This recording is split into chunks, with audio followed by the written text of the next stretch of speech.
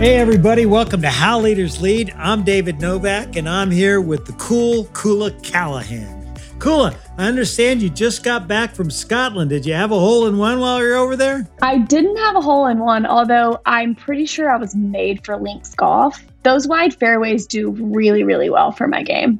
As they say these days, I feel you, Kula. I feel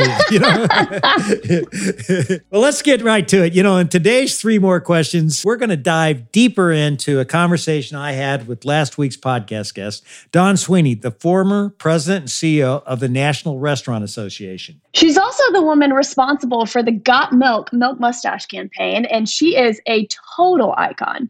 Absolutely. She's a great leader, and she did develop one of the greatest marketing campaigns of all time. And that's what's remarkable about Dawn is that she really has the courage to step out and do things different. And you know what, Kula? Unless Dawn would have spoken up, this Got Milk campaign would have never, ever existed. And let me tell you something. The leaders I admire, they speak up when they think something can be better. They absolutely do. And we have a lot to learn from Dawn Sweeney, but I'm excited to get your take on some of the topics that you guys talked about in your interview. So we're about to dive into this week's 3 more questions. David, are you ready? I'm always ready. Let's go. All right. Question number 1. Dawn's mantra as a leader is work hard and be kind. I want to know what your mantra as a leader is and how that plays out in your day-to-day work. Well, my mantra was always be the leader, act like the leader. And the fact is that I really believe that everybody in your organization can lead. It doesn't matter what role you're in. You can be an administrative assistant or you can be a vice president. It doesn't really matter. Let's say if you're an administrative assistant, you can take the lead. You can be proactive. You can get ahead of whoever you're working for and supporting and anticipate, but you can always lead. You don't want to sit back. And I always encouraged everybody to think of themselves as a leader and then act like a leader. And a leader never waits for somebody to tell them what to do. They're proactive. And that was my mantra, Kula.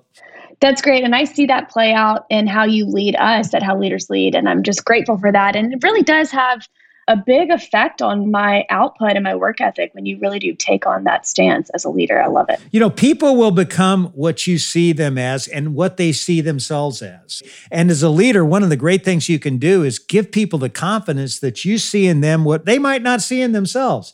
And then you become what you think you are. And if you can get people thinking that, hey, I'm a leader, I can make it happen. Let me tell you something. You can get people really fired up and performing at their best.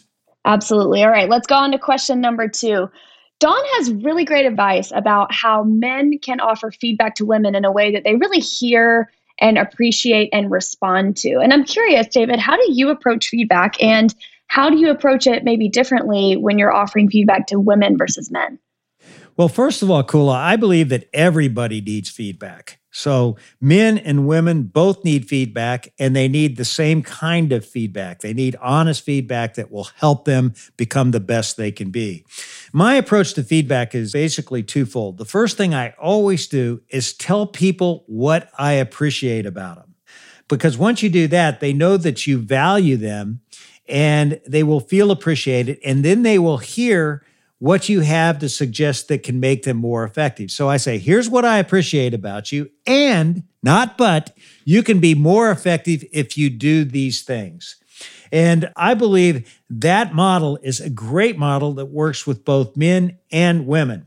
The issue on the women's side, I think a lot of men are just too tentative. They don't realize just how much everyone needs feedback. So you don't really hold back. You need to be empathetic, you need to be caring, you need to be appreciative, and you need to be honest. And I think the appreciate and even more effective format is something that's very powerful. I love how practical that is. And for those of you listening, those are really simple ways to create a culture that embraces feedback and sees it as a gift. One of the things I also did, Kula, is I always would say, hey, would you like some coaching? It's a great way to really get people committed to hear what you might have to say. And it's a very positive, productive way to go up to somebody and say, hey, I just observed you in this last meeting. Would you like some coaching? And then you could tell them what you appreciate about what you saw and how they could be even more effective. But that would you like some coaching is a great entree into feedback. Yeah, I really like that you brought up the point of asking someone if they were open to receiving some coaching, because I think what throws a lot of people off, especially women when their boss is a male, is walking into a conversation not knowing that they're about to receive critical feedback about their performance. And so I always appreciate before the conversation starts, the person offering the feedback asking, would you be open to receiving some feedback on this topic or on this experience or on how you led this meeting? And what that does for me is puts me in the headspace of being open to receiving feedback and not being defensive. And I think, that's not just something that women deal with. I think, a lot of people are quick to be defensive because they don't want to be seen as, weak or a failure or whatever. But it just kind of sets the tone for the conversation in a way that both parties can share openly about what happened. And in that situation, I am much more open to hearing and receiving feedback that I know will make me better. It's that, and it's also just adopting this growth mindset, right? I'm the type of person who is always wanting to learn and get better and grow. And so a couple years ago, I remember going to my boss saying, hey, I want to check in with you on a regular basis about how I'm doing, and I want to learn, I want to grow, and I want your feedback. So I remember every time I got off stage after I would speak to a group of people, I would go to my boss and say, hey, how'd it go? What could I do better? And so I think that part of it is just really adopting that growth mindset and knowing that feedback is not telling you that you're wrong. Feedback is given with the spirit of wanting you to perform better and really reach your potential. Have you found any difference in the way how men give feedback to you versus women? When women are giving feedback to each other, it feels a little bit softer, if that makes sense. So they're still offering critical feedback that's practical, that will help me develop into a better leader or speaker or whatever it might be. But the connection that women have with women is different than the one that women have with men. So I think that it honestly sometimes is easier to receive feedback from women just because they approach conversations like this with a little less edge and like sharpness, if that makes sense. But with men, I like keeping it very objective, to the point, facts based, because when it's that, you take their opinion of me out of it and I can process that information as these are facts that are going to help me get better, as opposed to this is how this person thinks about me. All right, question number 3. One of the coolest parts of your interview with Dawn was when she talked about how she managed to get a room full of men on board with what became the Got Milk campaign. She basically told them that they were wrong and that they needed to go in a different direction. She was bold and courageous in that, and she was obviously rewarded for it. But I want to know, David, have you had an experience where you spoke up against people who maybe had more credibility than you did? And what advice can you give young leaders about when to speak their mind in high-stakes situations? Well, when I was running marketing and sales for the Pepsi-Cola company, I was in charge of all the advertising campaigns and the strategy. But we had an advertising guru who actually went into the Advertising Hall of Fame, who sort of shepherded all the campaigns and made sure that we understood what the brands were and never really deviated too far from the basic premise that had been established. And one of the brands that we had that was really doing well, but not as good as what I thought it could be doing, was Mountain Dew. And Pepsi had this philosophy on the advertising that everything you did with Mountain Dew had to be in the country. It had to be around water. It was started out as Yahoo Mountain Dew, and everything was all about water imagery, diving into lakes and skiing. And I felt that that was okay, but I thought it was sort of like 1960s and that we needed to contemporize the brand. And I wanted to take Mountain Dew out of the country and into the city. I wanted to give it more of a mainstream feel. Well, the leader of the advertising said, that is crazy. There's no way you can do it.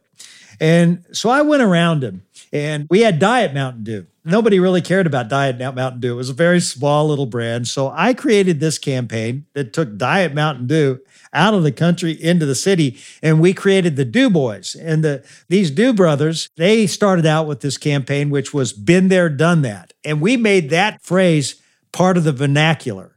And then it was so popular that everybody at Mountain Dew said, hey, we got to take this and really use this for the big brand Mountain Dew.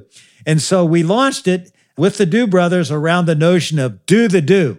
And, that's still around today. But nobody agreed with this. I just had to find another way to skin the cat, as they say. And it ended up being enormously popular advertising. But more importantly, it drove the heck out of sales. I mean, sales just went through the roof. Do the do. I don't think I ever knew that was your genius. The Do brothers. Well, it wasn't my genius, that my advertising partners of BBDO came up with it. I was the guy behind the strategy and also recognized their genius and approved the advertising and got it done. It's always a team, Kula. David, this is kind of maybe a part 2 to the third question of the 3 more questions, but I'm wondering if you have any insight or advice you could offer to people who might feel like they have a better idea or know something that their leader might not know about what they should do with a campaign. What would you tell them? I would tell them, hey, the reason why you have the job you're in is you're needed. And you have so much to offer, and you got to be confident enough to speak up and take that risk. The real problem is people are afraid to speak up because they're afraid that somebody's going to put them down and not do what they had to say. And that can happen. But, I think by and large, you get more respect and people see you more as a leader if you're willing to step up and make a stand. I did a podcast once with Becky Frankowitz, who's in charge of Manpower Group, and she used to work at Frito-Lay in marketing, and she had a great idea for a marketing strategy that she really felt was great. And she'd done all the homework, and she laid it out there, and the CEO of Frito-Lay told her she was crazy, she shouldn't do that, and that was not the way to go. But it ended up that she was right.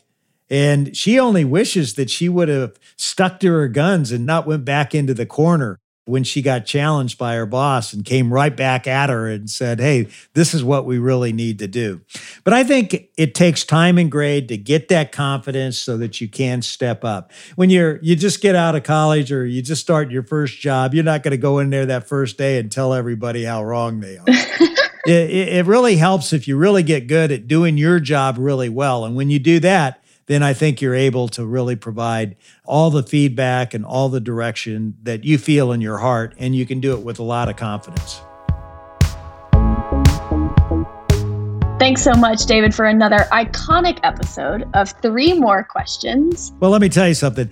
There's a lot of things that are iconic, but I don't think this is, okay? But I do hope that it helps people, and because we're really on that mission, as you know, Kula, to make the world a better place by developing better leaders. And we're hoping that if people just carve out a little time with us each and every week, we can help build the confidence that you need to lead well. And in this case, it's the confidence to speak up and tell people what you're thinking. After all, you're getting paid wherever you work. You might as well make sure everybody gets their money's worth. That's exactly right.